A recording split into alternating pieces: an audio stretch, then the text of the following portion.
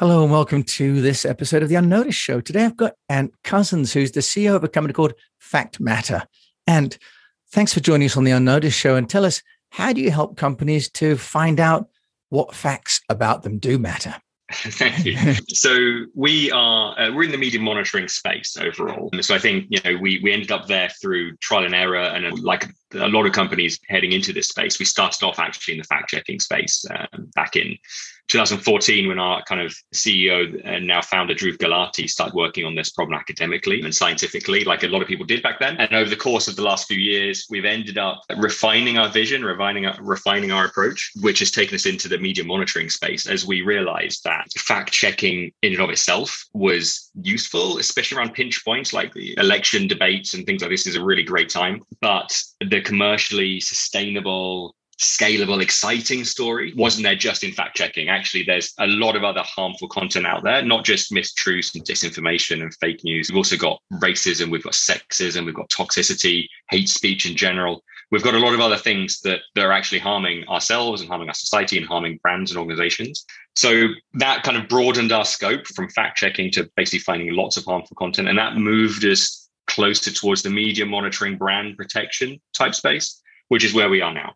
So we are comparable to some of the players out there that you've probably heard of, the bigger players like Brandwatch, or the smaller players like the media monitoring systems like Social Mention or Mention, those kind of guys. So you've mentioned those other ones. And obviously for anyone running a company, if you get negative reviews, for example, on Trustpilot or Google, or if you're like AstraZeneca or one of these vaccine providers at the minute, you can find your brand and your business and your share price attacked pretty quickly, and you've got to respond. So how is Fact Matter really answering that need that's different to, if you like, Social Mention or even Cision?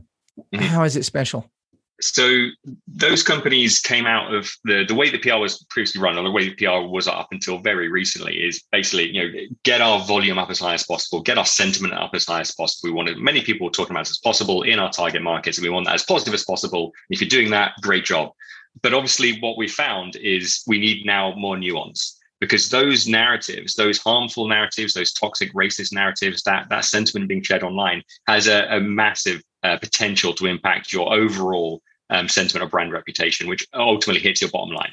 So those systems that were born out of the way that PR was previously run meant they were relatively simplistic, right? Tell me how much I'm being spoken about and the relative sentiment, but they didn't tell you why. They don't do the analysis or the qualitative analysis. That's the reason why those volume numbers are the way they are. That's simply the way it is. And that was hard to do, actually really hard to do up until really just a year or so ago, when we developed the technology to allow that kind of analysis. So now what we've done is, in comparison to those other guys who give you the overall numbers, we go behind the numbers. We want to know, why is that volume the way it is? Why is that sentiment trending this way? Why is it happening like that? That's effectively what we're automating, is the intelligence and the analysis, which is only really available now with recent advances in AI. And so really quite path-breaking stuff. And I can see we used to, as agencies, be asked for volume. And actually, a lot of the negative sentiment wins on that because there's a lot of volume of it. So how are you going behind that to understand where that's coming from? If you like, the drivers, are you looking at who is putting out that content or the context of the context? Because that is what we need to do from a marketing point of view, is to understand the source, isn't it? And the motivation of that content. Absolutely. Two things. So we have a topic, what we call in the industry, topic clustering technology. So effectively, in the same way that those other media monitoring systems will go out and find all the mentions of you, here's the tweets, here's the Facebook posts, here's the articles, and they'll give you that as a large corpus. And the best you'll get probably is like a word cloud. Here's generally what is being said, but not really the reasoning why. What we do is the exact same thing in terms of gathering the data, gathering all the mentions, but then we run that through our topic clustering. And what we spit out is the narratives. So we find the kind of common threads, we find the narratives and identify those narratives across all the different mentions, across all the different platforms, so that you as a human aren't looking through 1,000 tweets trying to work out, why is this also negative? What is the thread here? We automate that process and identify the narratives for you. So you've got a human amount of data you can look at and interact with. So that's what we do differently. And when you say you go across all the platforms, you talk about obviously social platforms like Facebook, but are you also able to read gated media, for example, mainstream newspapers like The Times or The Economist? Or are you only able to see what's available in the public domain? It's all up for grabs. I would say right now, the need from our clients is around the broader, easier to access stuff. It's the B2C, the broader public opinion type information. So we are focusing largely on social media and that content, but we have one of the parts of the value of the company is we have arrangements with data aggregators. So if a company is interested in a particular data source, we can probably get it. So we tend to work mostly on the social media and finding the online narratives of public opinion and understanding public opinion, but we can also get to that data. That seems important because I did a research last week on the Dominic Cummings hearings, and on Social Mention Tract, the mainstream media had given a much more neutral view than the social media sentiment. So they'd really diverged quite significantly between what people who are not paid to write and those people who are paid to please their publishers and their advertisers. So in terms of how a company would use it then, Ant, because with Fact Matter, someone's giving you a narrative that they'd like to have about their own company, or are they doing scenario planning for crises? What are some of the use cases? Yeah, so it's generally on threats and opportunities. So, we've done the narrative analysis. We've told you, here's the top 10 narratives about you by any metric, by most positive, also by most negative, by most racist, by most toxic, by popularity. So we give you the ability to understand those narratives in terms of whatever's important to you. So yes, you can find the most negative. You can also, through those narratives, identify the most negative influences. So that's the second order effect, is we've identified the narrative, but who is it that's actually promoting this? And are those significant people that we can engage with? Can we switch them? Can we educate them? Or can we deploy our own people, or are the people that we think disagree with that particular stance that individual's taking and counter that narrative? We need to get behind the narratives to tell people who the influencers are. We've got to give them that, but also it's really what matters to them. If they are most interested in avoiding risks and crises, then sure, you use our narrative identification and then look for the riskiest, most threatening, most racist, most toxic content out there. And this content report coming out in real time, or is it historical? Because some of the information that comes out now trends so quickly that a company has to really deal with it. If you're in Bitcoin, for example, the narratives of Elon Musk can affect the share price of Bitcoin and the price of Bitcoin within minutes. So just tell us about the timeliness. Yeah, so we are very much more on the insights and the longer term kind of planning and the longer term impacts. We're not real time. So if Elon Musk tweaks about Bitcoin, we're not going to pick that up and warn you about it within seconds. We are within the day. So our intelligence, because of, I guess, also the amount of intelligence of running through all of that content. If you can imagine, you've got a million tweets to analyze and work out what the trends are. It's actually pretty hardcore computing. So we tend to run on 24-hour cycles. So we update our data. We can look historically. So if you want to analyze a certain period, we can do that. But generally, we start the topic running. If you want some historic data, we'll give you the historic data. And then going forwards, every day we refresh. Here's the narratives that are bubbling away. Here's the narratives that have the potential to trend, but we're not down into the kind of the individual tweets. Now, and you mentioned a couple of things in there. One is about the volume. Obviously, English language is where there's a lot of volume, but what about other languages? Because many companies now have to deal across geographies. Yeah. What's the capability with other languages for Fact Matter? Got it. So right now we do English, and that was, we had to solve the technical challenges in a certain language. We've done that, but actually we've actually won an award from Innovate UK for developing multilingual models to deal with these same problems. And we're tackling the languages. We'll actually be in about 8 weeks' time, so mid of the summer. We're starting with the highest volume of kind of speakers. So we're going with Spanish first, and then on through the languages. So at the moment, English only, but very shortly it'll be Spanish and others. And if a company then wants to use Fact Matter to track how their own sort of social media presence is trending and being perceived, that's great. But obviously we don't exist in a vacuum. What about our relative position to other players, other competitors? Or if you're a politician, I guess you want to track, if you're Nicola Sturgeon, you want to track how Alex Salmond is being seen, or Dominic Cummings versus Boris Johnson. Yeah. Is Fact Matter helping both with the absolute and the relative narratives? Yeah, absolutely. If you want to track a brand, or what we call in our parlance a topic, if you're Pfizer and you want to track what are the conversations going on around Pfizer, probably a whole bunch of misinformation, disinformation in that space, then you can track Pfizer as a topic. But if Pfizer are interested in what people are saying about AstraZeneca or Moderna, you could track those topics as well. And it could also be individuals. For us, any topic, it's very simple kind of logic to go out and get the mentions relevant to that topic. The one thing we do differently to other people in that space is we don't just track kind of basic sentiment, like objectively, is this piece of content objectively positive, negative, and neutral? We have stance. So we layer on top of that, how is this person talking about the overall topic? So in the case of Alex Salmond, for a tweet that could be negative in sentiment, it might well be positive in favor of the topic of Alex Salmond. We actually have two different lenses there. And I find that's much more interesting, especially when you're doing influencer analysis. So stance is something we would also do that.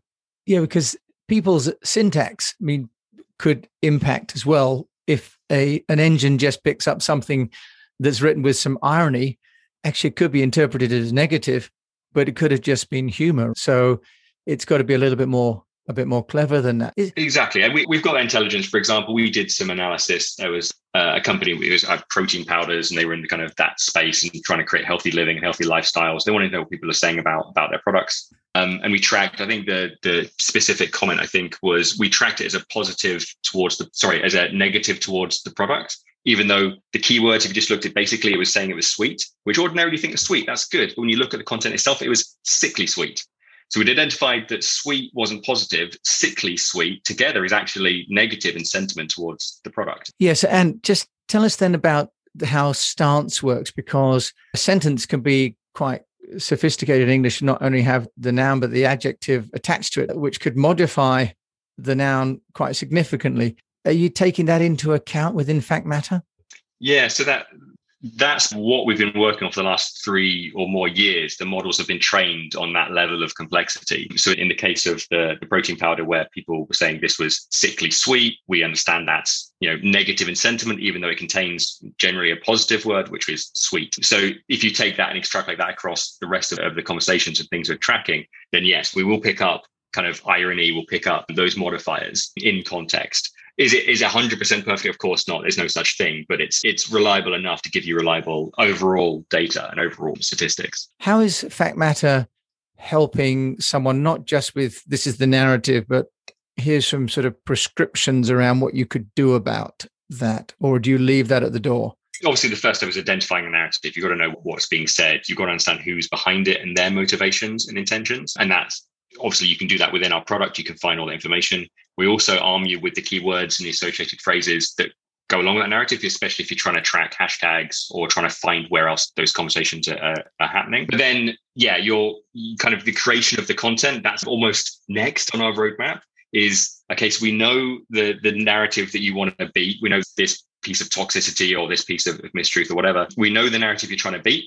Is there a narrative already about your brand which counters that narrative in terms of its kind of volume or its sentiment or its influences? Can we identify that for you so that at least then you can support and exponentially grow that narrative to counter it? That's the next step in our intelligence roadmap, is identifying for you the automatically the narratives and influences that most naturally counter a narrative you want to defeat. That sounds really useful. Now, I do have a question for you though about influencers, because a fair amount of content, for example, around the elections in America, the view is it's been generated by foreign agents and by bots. And certainly when we look at, for example, advertising, over a third of all click-throughs are by automated bots. Now, there's a huge amount of foreign agents of one kind or another. How are you helping a company to safeguard themselves against that, or even to track down the foreign agents and then take action against that?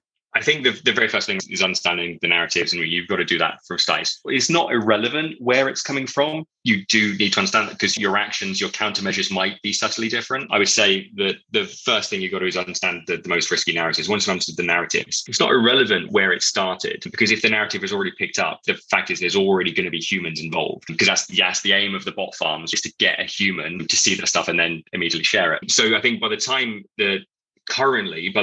brands are seeing those narratives, it's already too late, because the bots have done their job. It's already being shared by humans, and that's the problem. What we do is identify those narratives much, much earlier in the cycle, down to clusters of even maybe 3 or 4 opinions, when it could still be largely bot driven. So what we're trying to do is get that early warning for those companies just much earlier in the cycle so that they can head it off and either, start takedown measures or at least identify what the potential trend, or potential trajectory of that narrative is going to be so they can head it off. I can really see the value of that. And so with much more depth, and love your idea of the stance, because the social mention misses the context too much, doesn't it? And it's much more sophisticated than just you got mentioned. Exactly. Context is king, and getting that context as early as possible, way before a human would spot that trend. We will spot that narrative and flag it to you. This is potentially really toxic, really racist, really harmful, whatever. We're going to do that much earlier than any human could possibly find in that kind of mess of mentions. Yeah, or conceivably, it could be positive things, that there are trends happening around coming out of lockdown, for example, that people could capitalize on.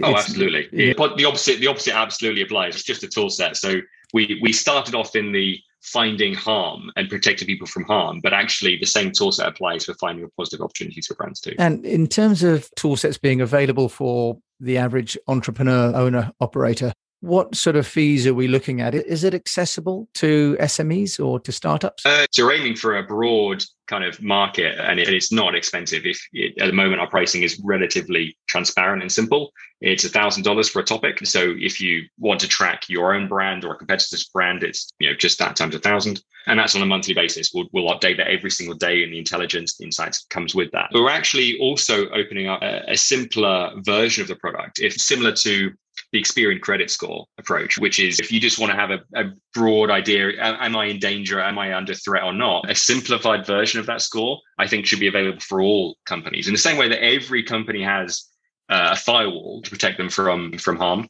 they need that fake news firewall. Every company needs to understand, is there a really harmful narrative about my company I need to investigate? So just given that sense of early warning, that threat detection, that I think is a much simpler, cheaper product, which we'll be rolling out shortly. That sounds really useful, because I think everyone now, however big or small, can be held to ransom by even just negative agents or consumers that want to get their own back. And if people want to find out more about FactMatter, I should say, if you want to find out more about FactMatter, how can they do that? Easiest thing is go to the website and use the Contact Us page there, or they can go onto LinkedIn.